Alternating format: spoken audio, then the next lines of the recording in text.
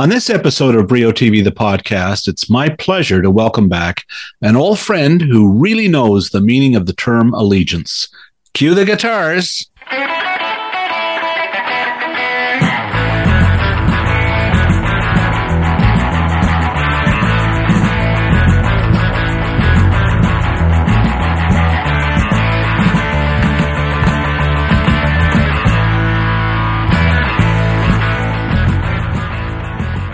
My guest today helped get the whole podcasting thing started for me back in 2019.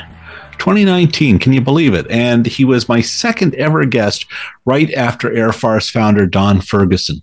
Today's guest met me down in Etobicoke at the Humble and Fred radio studio. This was pre-COVID, where we had a wonderful conversation that covered many highlights from this gentleman's career. His breakthrough film role as a nerdy alien in Galaxy Quest, his TV hits Just Shoot Me, Veronica Mars, and Flashpoint, his roles opposite stars such as Jude Law and Tom Hanks in AI and A Beautiful Day in the Neighborhood, among other features. His latest project has him mentoring a rookie cop played by Supinder Wraich in the new CBC police drama Allegiance. Not bad for a kid from Henry Carr High School in Etobicoke. For my money, he's the Spencer Tracy of his generation. You never catch him acting. One of the truly good guys, Enrico Colantoni. Am I not going to see your face? Oh, we sure are. Hold on. This is Meek. There you are. Wow, the beard got bigger. Well, you know, I was walking through Cloverdale Mall in Etobicoke. Tell me this is a Santa Claus story. It is. Okay. So in November, I'm walking through there, and this guy stops me, and he goes, you know, everybody ever tell you look like Santa Claus? Yeah, what is that? And I said, yeah, that or Letterman. And he goes, no, you look like Santa Claus. Anyway, he's a recruiter for Santa Clauses. He was setting up the Santa in the mall. And he tells me it's $35 an hour, cash. You get more for corporate gigs. I'm going, go on. Go on. Yeah. So maybe next year. We're moving here. I didn't have time to do that. As you can see by the empty bookshelves, I'm getting out of Dodge, so I didn't have time to be Santa this year. Are you moving from that little office space that I saw you some years ago? Is that where you're moving out of? That when you and I talked, and again, my God, you were the second episode I've done of these podcasts. That was like nearly 5 years ago, Rico, if you can believe it. That was down in Humble and Fred's Howard. That was his place. So we recorded live there. So no, I'm in Brampton, and that's where we're moving to Orangeville. So that's the plan. Anyway, wow. How are you? I'm wonderful. Everything is good. Yeah, it's good. That's fantastic. You look great. You look happy. Yeah. That's great. Glad to hear it. Somehow it sneaks up on me sometimes. Last I talked to you, you were telling me you were playing ball hockey and screwed up one of your knees, right? Do you remember this? Oh, geez. Yeah. Well, you know what? I screwed up my hip. I ended up having a hip replacement. That's what I was going to ask. So you got the hip. So how did that go? I did, because that was right before I went back to do the new installment of Veronica Mars. That's right. I don't know if I told you this part, Bill, but so I'm limping, and Rob Thomas is saying, oh, by the way, we want Keith to have a cane. I go, that's perfect, because I can't walk in a straight line. So for the whole 8 episodes or 6 episodes, whatever it was, I needed a hip replacement, and I manifested the exact same thing in my life. The minute we stopped filming, they cut me open, and it was just like I needed a real hip replacement. So wow. I'm such a method actor, brother, that, you know, the cane. And Kristen Bell just kept saying, stop using it as a cane. Stop using it as a cane. I go, but it's a cane. What am I going to use it with? A little air gun. But it's like, I just, you know, my brain said, you need a hip replacement. And in fact, I did. And it works out all right. Well, from what I understand, it's easier to recover than a knee, right? A hip. That's what they say. Or a shoulder. Yeah. Yeah, I've had a buddy had his both shoulders done twice. Oh. And then he goes and plays golf again, and it's screwed up. Yeah. Listen, congrats on Allegiance. All your body parts still? Yeah, I pretty much. Yeah, I think so. Good, I've got Almost a full set of teeth. Yeah. Great. Because Orangeville is going to kick your ass. You know that. Yeah. Well, you're probably right. It's north of the tree line. It's a little more winter, but I'm in the banana belt here now in Brampton, of course. But I don't know that reference. Well, Brampton, honestly, it is a little more moderate because it's when you're south of Caledon and north of the lake, right, Ontario. Yeah. It doesn't get quite the brunt that you do when you get north of Caledon. But I've got a shovel. I'm ready. All right, and good. And a snowblower. Good. So, Allegiance, I just talked to Mark Ellis. He was giving me the lowdown on it. It's a wonderful relationship, you and the actress who plays Wraich, yes. And she is this rookie, bright, the tops in her class. She's the valedictorian for the class that's graduating, and she comes to the squad, and you are a seasoned professional cop who's going to mentor her and bring her along. Yes, and right to me, that sounds you're interviewing the right person, Bill. Okay, good. Thank God. It's Wednesday, and this is Enrico Colantoni. So, you've been in this position before in stories where you're mentoring somebody or sort of a father figure. Yeah.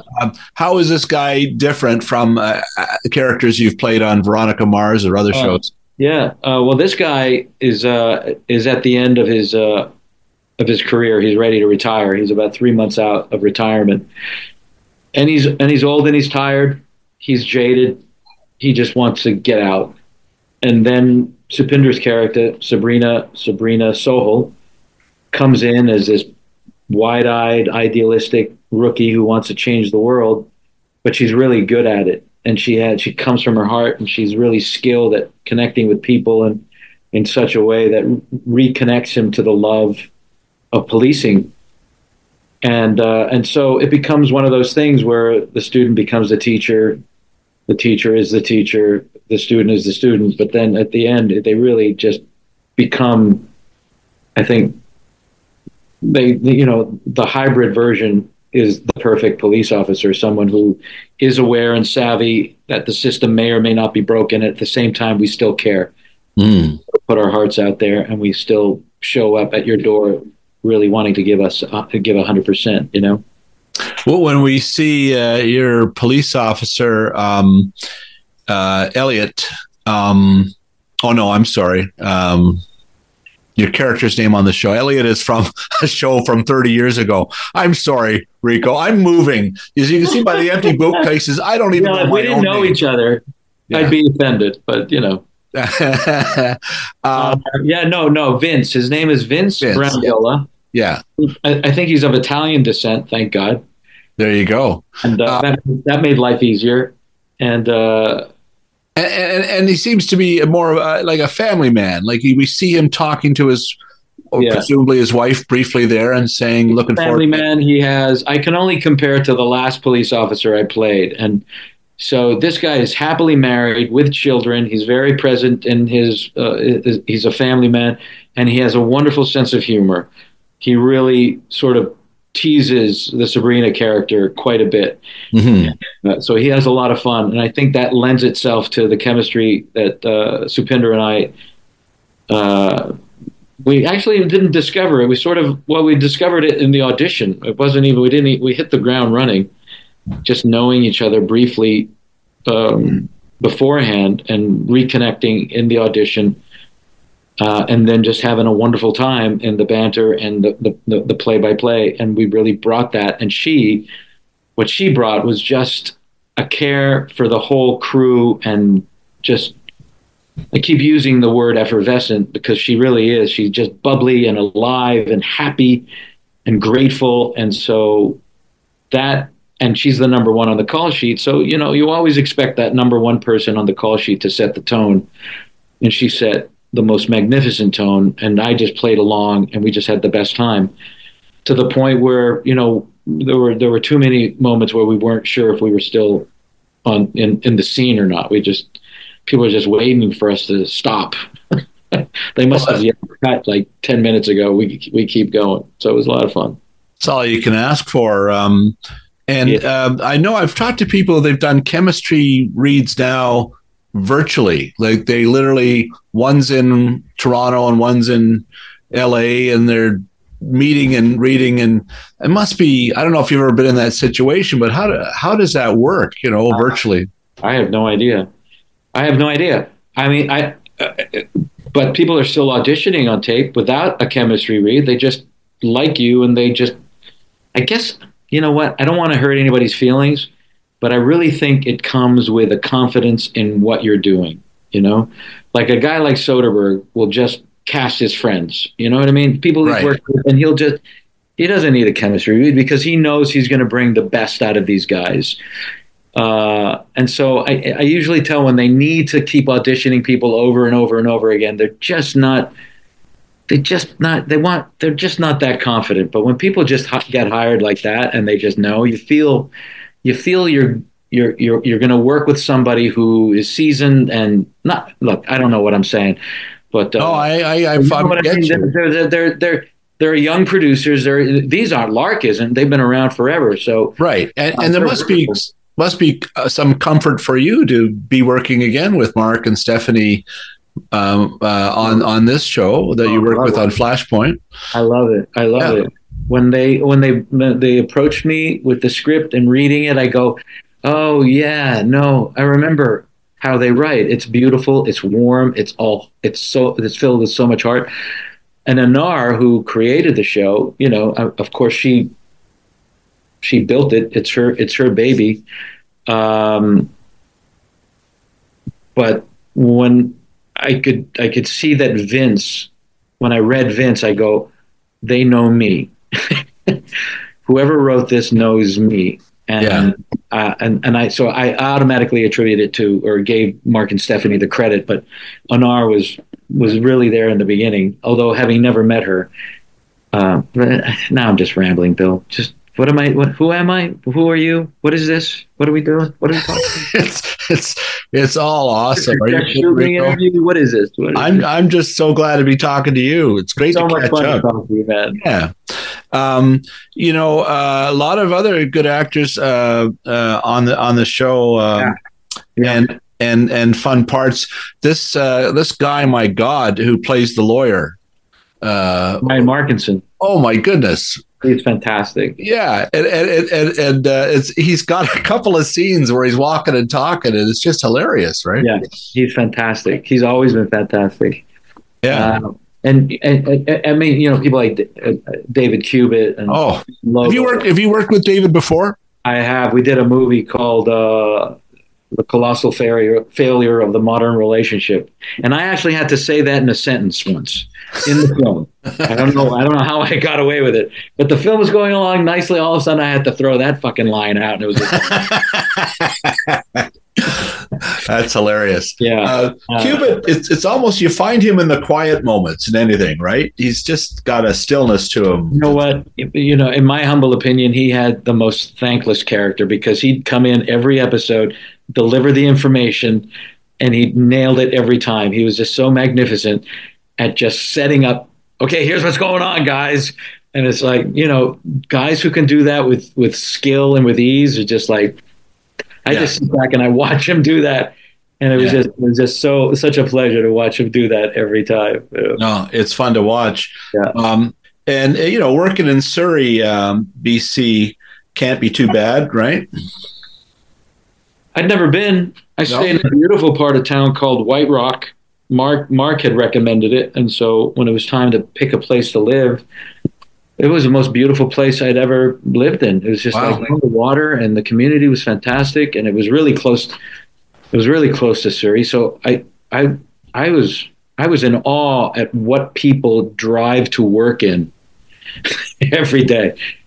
It's water and mountains and trees. Yeah. And we had, probably, according to the locals, probably the best beginning of winter, end of fall.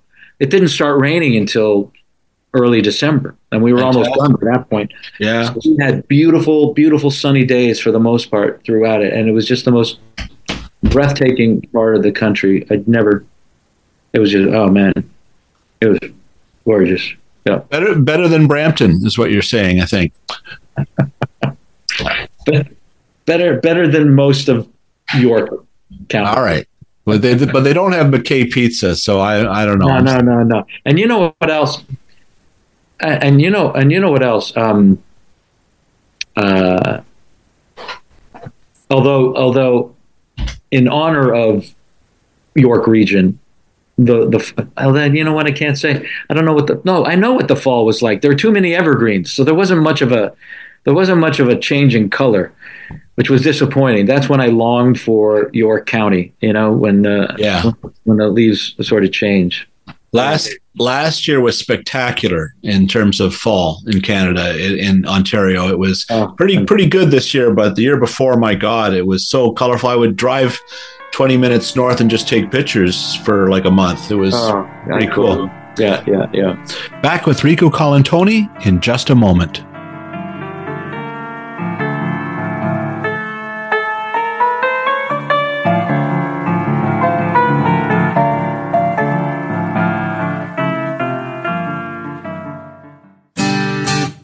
Well, did you know that it was June Carter Cash who wrote one of Johnny Cash's biggest hits, Ring of Fire? That's just one of the things you'll learn watching June, streaming this month on Paramount+. June shines a spotlight on the history of country music and the Carter and Cash families.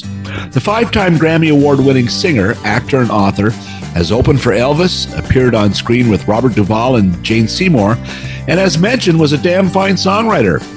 Featuring interviews with the woman herself, the film also includes sit-downs with her family, admirers, and friends, including Dolly Parton, Reese Witherspoon, and Willie Nelson. And remember, there's a mountain of premium entertainment for audiences of all ages on Paramount+.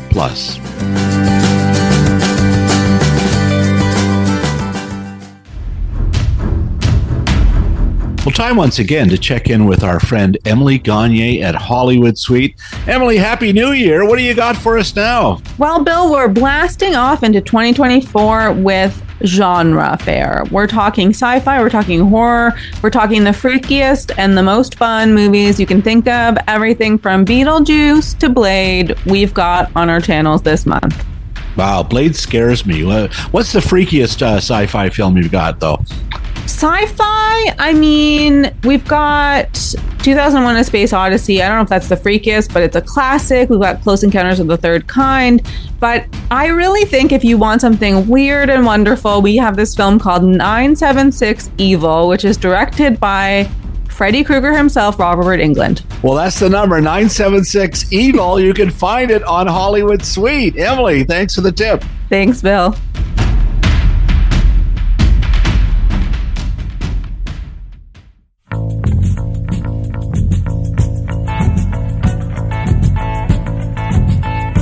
Here he is again, Allegiance star Rico Colantoni. Rico, do you have a Norman Jewison story? We've lost this great... Oh my God, I didn't know that. When did that happen?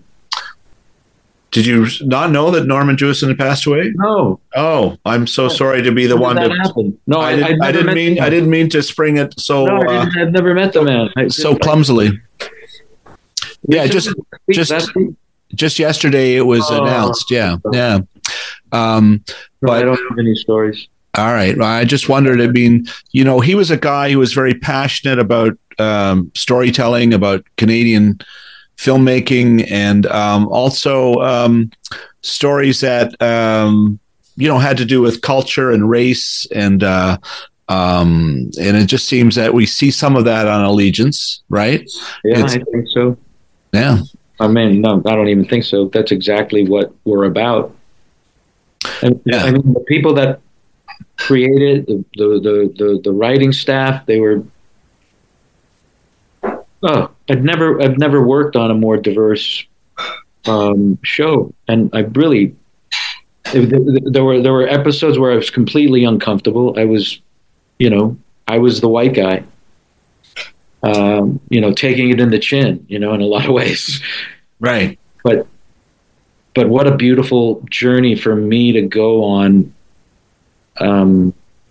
Because I learned so much. The history in Canada, the Indigenous people, the just racism in general that goes on when you're dealing with a community of darker colored skin and who have been here for generations, rooted in Canadiana, are very loyal to the flag and to the Queen, and still getting judged based on the color of their skin. So the whole oh my God. But that's the thing is, Rico, is like, well, that's sort of what I forget. I'm gobsmacked. You know what I mean? I'm still gobsmacked about what I got to do in the narrative of the whole thing. Yeah. Because you and I grew up in Etobicoke, and, it was a very white world. It was pretty diverse. It was diverse. We went to Catholic schools, so you had, but it wasn't like the school experience my kids had here in Brampton. Yeah, for sure. But your point with allegiances and the storylines there, I know there are generational immigrants who've been here hundreds of years who are part of the mix, and that's sometimes not really forgotten or not explored, and that's something that is explored in Allegiance, right? A great deal. Yeah. My absolute favorite episode that still gives me the shivers is episode 7, when we're dealing with forget the term, but there was a law where you could actually take an Indigenous baby away from their mother without their permission. Right. It's a law that they could do in Canada. Yeah. No, there was a movie made. I'm trying to think of it now. I talked to CBC, had a series last fall that dealt with that very issue, and it was there was a movie about this Indigenous young girl who was raised in a Jewish family and had a completely different culture transformation that she had to unravel when she became of age. Right. Bones of Crows. Yeah, it was. Thanks, Winston. Yeah. Yeah. Did Madison direct that? Was that a documentary? Because Madison did something like that. Well, that was a scripted series, a drama series for sure. But it was a movie first, and then they did 4 episodes, and was very well done. But we did it in 1 episode, and it just rocked my world, man. Just the information and the passion of. The script itself was just. I don't know. I mean, they were all wonderful, but this one just still shakes me. Wow. I have to look forward to that. There's 10 episodes, right? Yeah. Fun is, of course, I haven't seen them. I have no idea what they look like.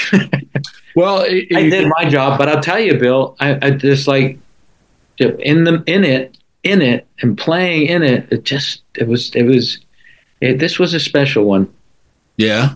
This one was special. Yeah. Well, it looks it from the pilot. I really enjoyed. And it's a physical show as well, right? Tell me about it, man. Holy fuck. Dude, the last time I chased a guy was on Flashpoint. That was 12 years ago. I could barely manage then. And the one day it rained, I had to chase somebody. We were chasing someone. Right. In the rain. I go, I've never worked in the rain before. I've never, ever worked. Really? Toronto, we don't work in the rain. That's true. We wait for the rain to pass. But everybody over there, well, it could stop in like 28 days, so we got to keep going. Are you kidding me? And it's coming down. Right. You got to run after this guy. I bust my knee. I go to the knee, and then once you get the knee going, then it's your back, and then one of the same episodes, I had to play basketball at night and like make it all look good. By the way, I got 3 threes on camera. I couldn't hit the rim in practice, but once the cameras were rolling and we were actually doing it, it was like whoa, whoa, whoa. That's that was it. awesome. The camera goes on and you perform. That's pretty right. cool. That's right. I show up. That's not bad. Well, we'll look for that. But yeah, you seem to use all of those things. If you hurt your knee or you hurt, it's part of the show. Oh my God! Well, it couldn't have been because I had to keep up with the young upstart that is Sabrina. Yeah. Well, that's you do have great chemistry in it right off the bat. Oh, yeah. I had to take you back to the start of your acting career here, looking through your IMDb, and one of your very first credits, Friday the 13th. Gee, why do you have to bring that up now? Whatever happened to Roby? I don't know. I was working at TV Guide. I remember going to interview her, and man, oh man, she's from another planet. That was a long time ago. She might have gone home. maybe she did. You did a night heat at the start too, right? Those were my first two gigs right out of the American Academy. Yeah. Wow. To Toronto. Actually, that wasn't technically my first gig, but those were the first two when I came back to Toronto, and those were a lot of fun. But it was Alan King who directed the. Really? Yeah, Alan King directed the episode of Friday the 13th, and I'll never forget. I'll never forget on the first day or the first couple of days. I was just so in awe with how they fed you. Yeah. Oh, there's so much food. And I just come from New York. I was barely past the bouillon cubes and the Wonder Bread, and here's all this food, and it was an episode where I was heavy in. So I'd work early in the morning. I was already tired. I loaded my plate up 2 or 3 times. By that time, I was just ready for a nap, and I actually had the naivete to go to Mr. King and say, "I'm kind of tired. Can I take a?" What? No. You asked the director if you could have a little nap? I told him if I could have a little nap. And he looked at me like I was. He goes, "Kids, just keep going." I go, but then I learned my lesson. I can't eat that much ever again. Right. But it's like, that's what I did. I ate it all. So you thought you were a reporter like that. If I would go to the set, I would just chow down for an hour because it was all this great hot food, but I didn't have to act or do anything afterwards. Oh man.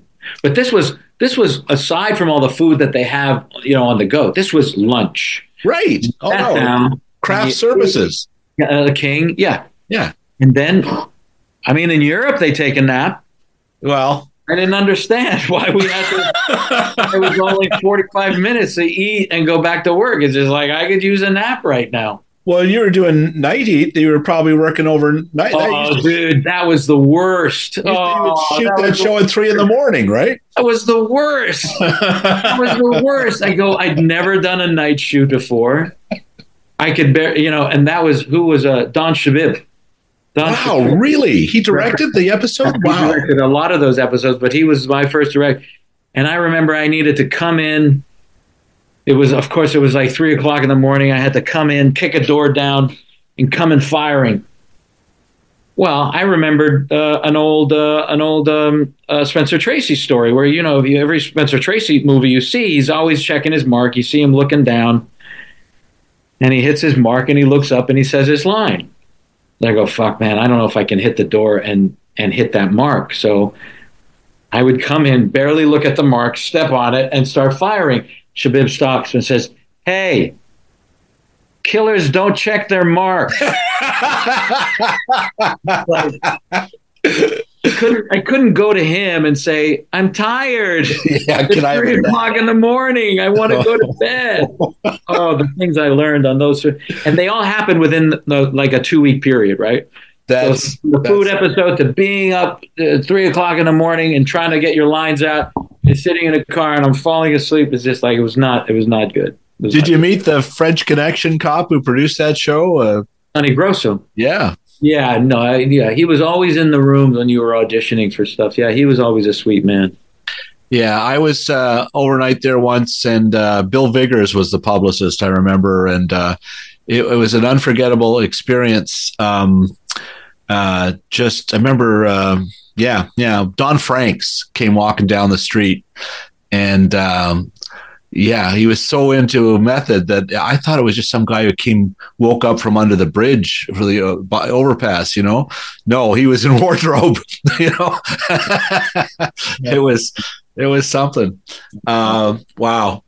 All right. Well, what else can you tell us about Allegiance? Just in terms of guest stars, are there some other people that show up? You know what they did? They did such a wonderful job casting locals, right? Yeah. The story takes place in Surrey. Yeah. We feature Surrey, and we found some exceptional actors that actually just still live in Surrey. There's young actors coming up, and it was just wonderful. I thought they cast it so beautifully. We had a rock star regular cast, a recurring cast. It was just such a.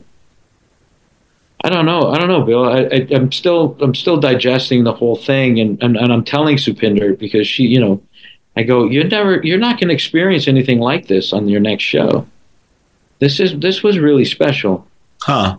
This was really, really special. And I think one of the things that attributed to its to that feeling was there was a strike going on south of the border. Right. Yeah. So you had probably more actors to draw from, right? There were, but the crew. But not only did we get a pick of a certain litter, we all came in with a collective gratitude for having a place to go. Mm. We all we all felt that. We all knew how lucky and grateful we were to be working at a time when, my brethren in the South were struggling. So yeah, because you often would cross the border and do a show, and the thing that saved me was that I now live in Canada. So even though I'm a SAG member, it didn't stop me from working in Canada and not cross a picket line. So I just want to be clear about that. Yeah. Well, good to know. We'll be right back after this short break.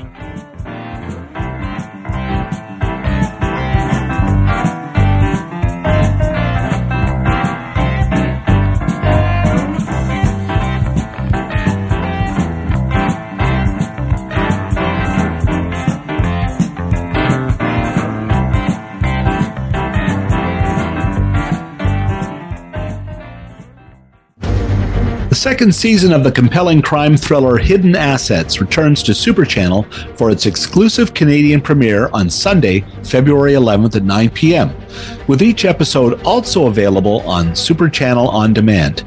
This Irish-Belgian-Canadian co-production is a must-watch for aficionados of crime thrillers.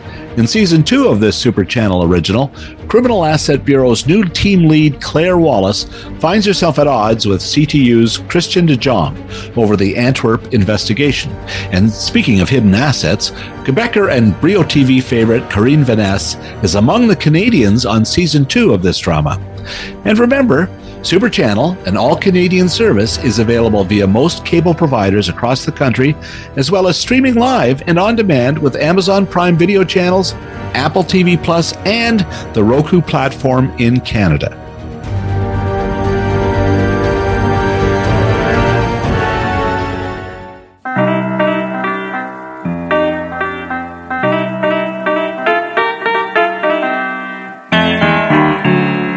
Once again, here's Rico.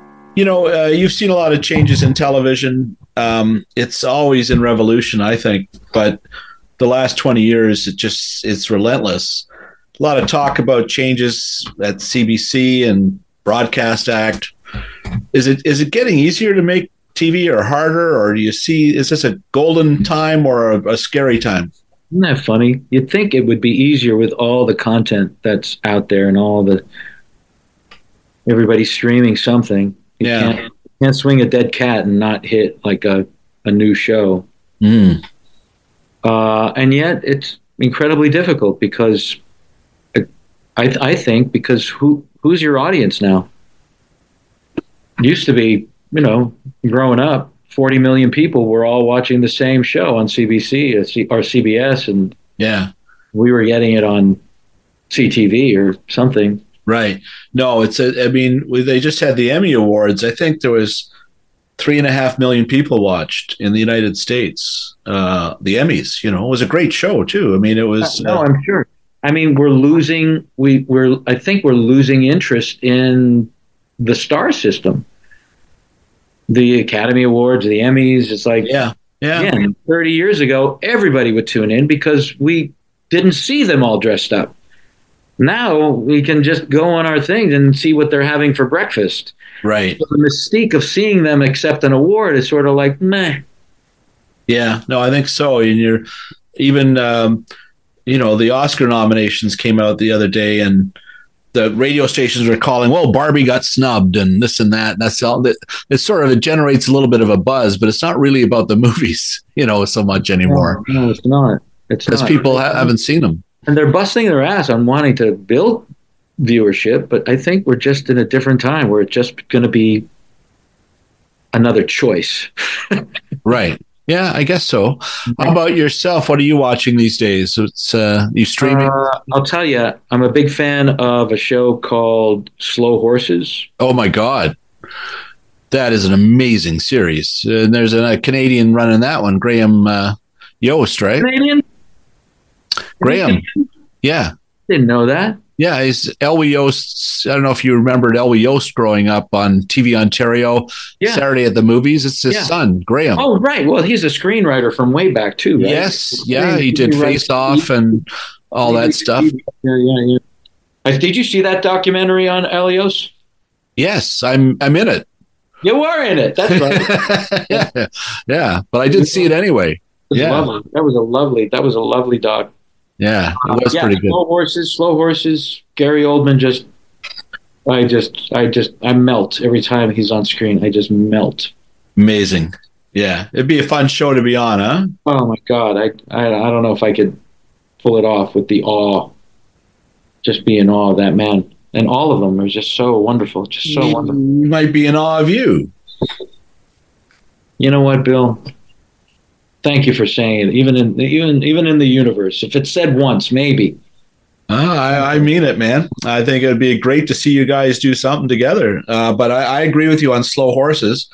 Do you find that you stream a lot? Is that what you watch more than broadcast? I have to be picky because there's so much, and there's the Leafs I got to watch whenever I get the chance. Wow. Because I'm a glutton for punishment. We are. You know what I mean? It's like I got to watch them. That's a good 2.5 hours of my life. It is. My son took me to. I'll never get back. No, yeah, it's 56 years. We'll never get back. My dad, when I was 9 when they last won a Stanley Cup, and I remember watching it with my dad, who had seen them win 11. And I remember him saying, "Oh, get used to this." I remember that story. You're going to see a lot of this. I was trying to remember who said that story. It was my son took me to a Marley game a couple of weeks ago down at the CNE there, and that was a fun experience. I have to say, it's pretty good hockey. I'll bet. Yeah, I'll bet. I went to see a Leaf game recently, and I go, you know what? I left after the first period. I go, I'm going to go watch the rest of it on TV. Wow. You're so preoccupied with who's sitting around you, and just like the seats are kind of narrow, and it's like you gotta get there and you gotta get home. Yeah. Well, that's why I like the Marley game. Yeah. I don't know, maybe we're getting old, but like I'm thinking it's so easy to park. Yeah. It's so easy to walk in here. It's so easy to get to the Rico Center right now, and it's something else. But I remember it was like intimate and it's small. It's just like you could get every seat was a great seat. Yeah.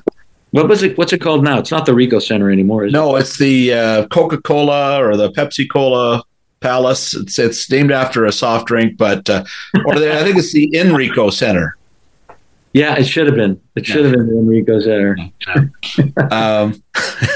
Hey, Henry Carr is going to be celebrating 50 years. Yeah, that's what I saw. It's incredible. You were, I mean, the school had been there for a little while, but not that long, really. I guess when you were a student. I was there. I think I was in the 4th year. My God. Okay.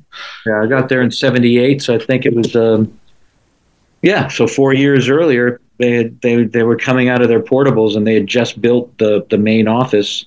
Amazing. Main building. Father Ted McLean, we talked about before, was he just came up today, as a matter of fact. Before really, yeah. He was a great hockey player, right? The Flying Fathers, I think, was. Yes, he was. He was a flying. He was drafted by the Leafs, but decided to go into the priesthood. That's right. That's what a lot of the Leafs should do now. Maybe they could build a novena and finally get a Stanley Cup. That's probably the cruelest thing ever to come to your mouth. Well, okay. So, the other question I always ask, not what you're watching now, but what was the show that grabbed you when you were a youngster? Was there a show that you would race home from school to see, or a favorite kids show that you have memories of?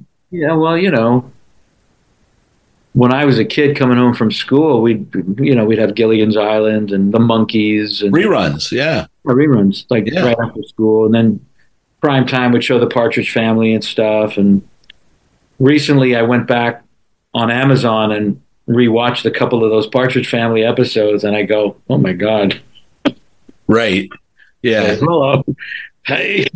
There's nothing to it. They do a song at the end, and then it's just 15 minutes of them around mom's dinner table, and they're all picking on the sister. How is this a hit? I don't know. How is this a hit? I collect TV shows on 16 millimeter film, so I have a 16 millimeter print of the Partridge Family, and the guest star is Meathead. It's Rob Reiner, who's a biker. He's a biker dude who tries to take out. That's funny. I remember that. Yeah, it's hilarious. But Harry Morgan was in one of them. Harry Morgan, who went on to Nash. That episode was a classic. Is it like? Yeah, it's crazy. So good. Yeah, and then finally, do you have a favorite all-time TV theme song? I don't think I do. But when I was working with Alan Thicke, I caught up on all of his theme songs. That was fun. Oh, like, well, the world don't move to the beat of just one drum, Right. That was always fun. Was Thicke working on Just Shoot Me, or? Yeah, no, he was on Hope and Gloria. Oh, of course. Yeah. That's right. We did 35 episodes with Alan. Yeah. And of course, he brought me back to hockey. He goes, "Come here, my boy." Did I ever tell you that story? I don't think so. Did he get you on the ice? Different and aloof. It's just that he didn't want to be bothered with me. It was my first steady gig, and here he was, and I knew who he was. It's like, I grew up with him. And the minute somebody told him that I was Canadian, he just lit up like a Christmas tree. And it was just like, "Rico, my boy." Put his arms around me. He goes, "We're going to play hockey." I go, "Alan, I haven't played hockey in years." He goes, "Doesn't matter." Next thing you know, he's suiting me up. I got skates, and I'm out there just on my ankles after not having skated. And this is in L.A.? In L.A., yeah. So who would you be skating with back then? I mean, was Michael J. Fox on the ice, or it was a pickup game every Tuesday and Thursday.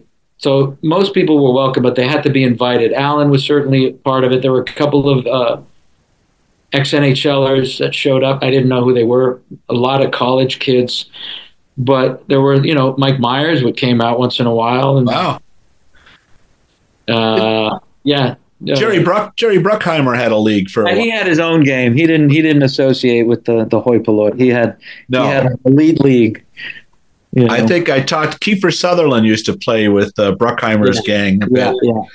And then they took their act to Vegas, and that went off the rails quickly. That was just too much of a party town, and sure. Well, Alan was associated with the celebrity hockey team, right? Oh, yeah. I'd go on road trips with them on occasion. With Matt Perry. Matthew Perry was a very good skater. Lachlan Monroe, Wow. he was probably the best one on the ice. I think Lachlan had a promising career. And when we play guys like Joe Watson, we would play again, they'd come on with us. And one time we got to play with Stan Mikita. And oh, wow. And I remember the issue Stan had is just like, these guys are shit, man. You gotta give us better players. And at that point, Lachlan was probably the best player who could hold the light to those guys, But me, I would just dump and chase. I would dump and let them chase is what I would do. You were smart. There'd be guys from Detroit and Michigan, I'm sure, who were actors who would be standing out. There was that actor from Full House. Oh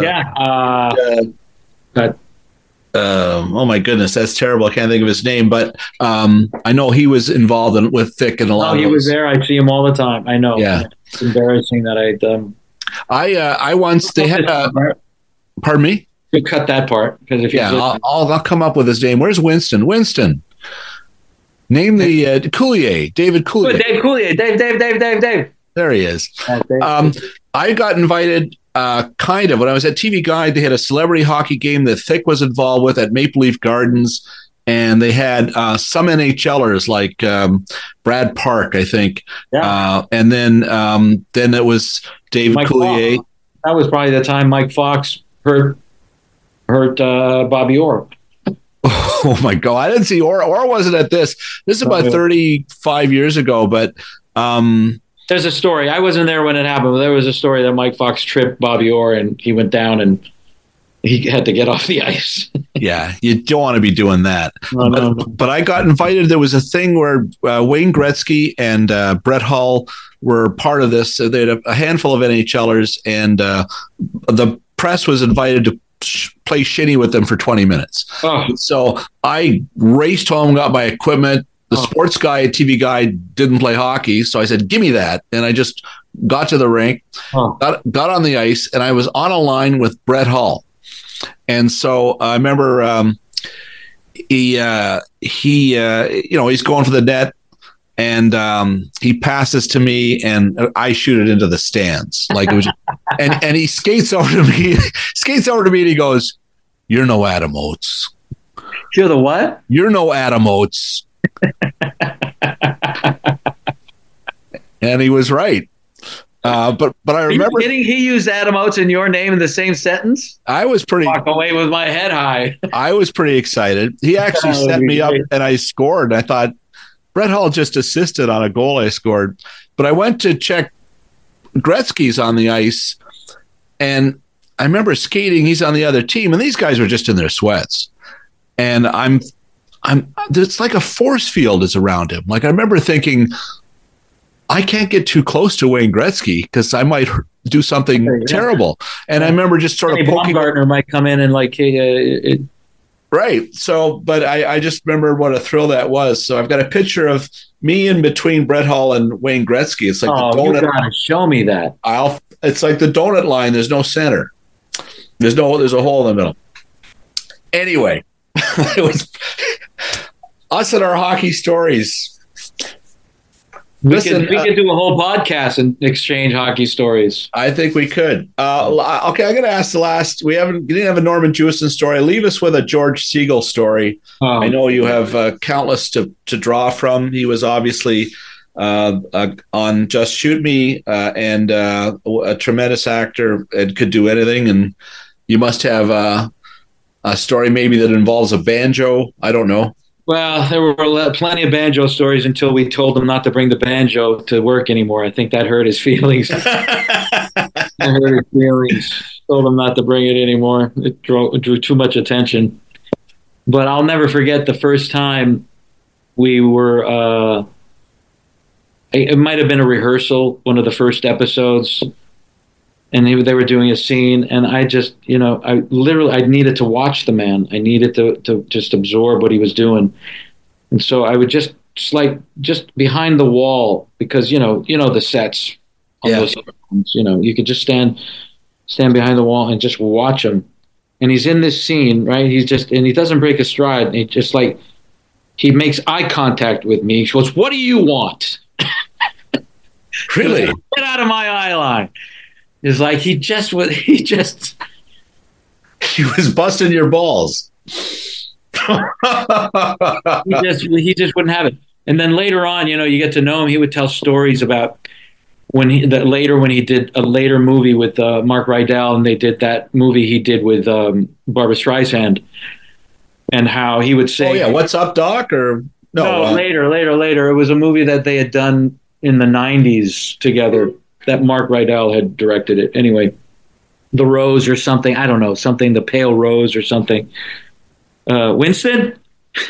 Exactly. I was thinking the same thing. So he would say how hypersensitive she was when there was a stranger on the set and no one told her or introduced her, and she would just start singing "Stranger on the Set."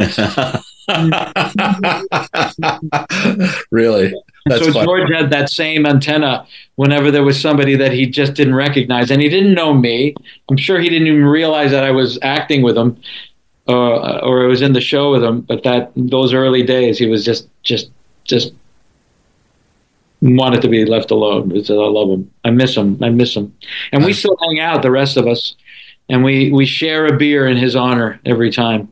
Oh, that's nice. Wendy Malick and Andy and Laura, and Spade shows up once in a while. Usually it's on FaceTime. But do you ever listen to Spade's podcast?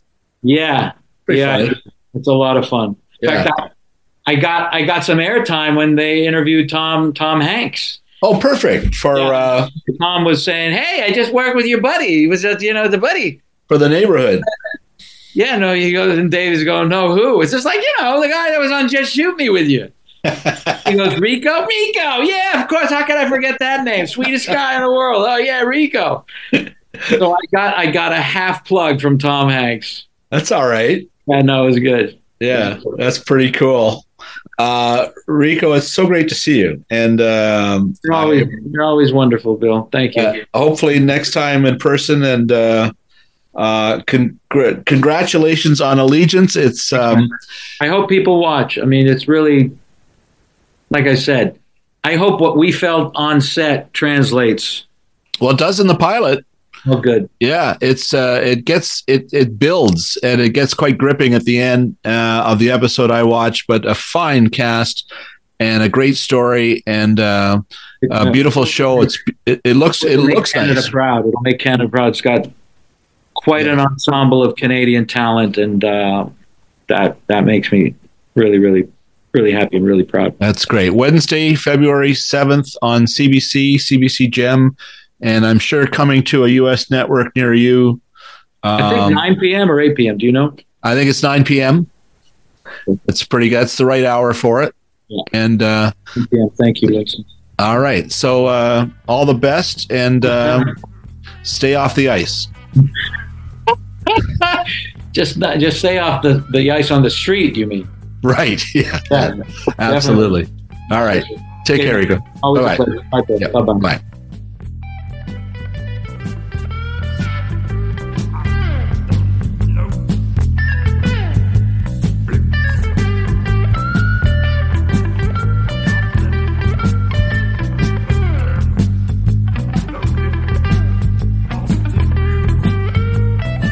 My thanks as always to Phil Hong for his allegiance in producing this podcast.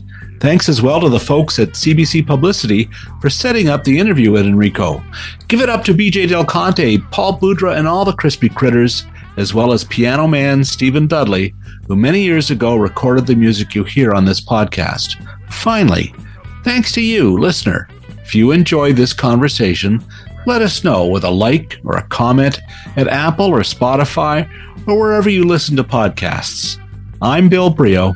Thanks for listening.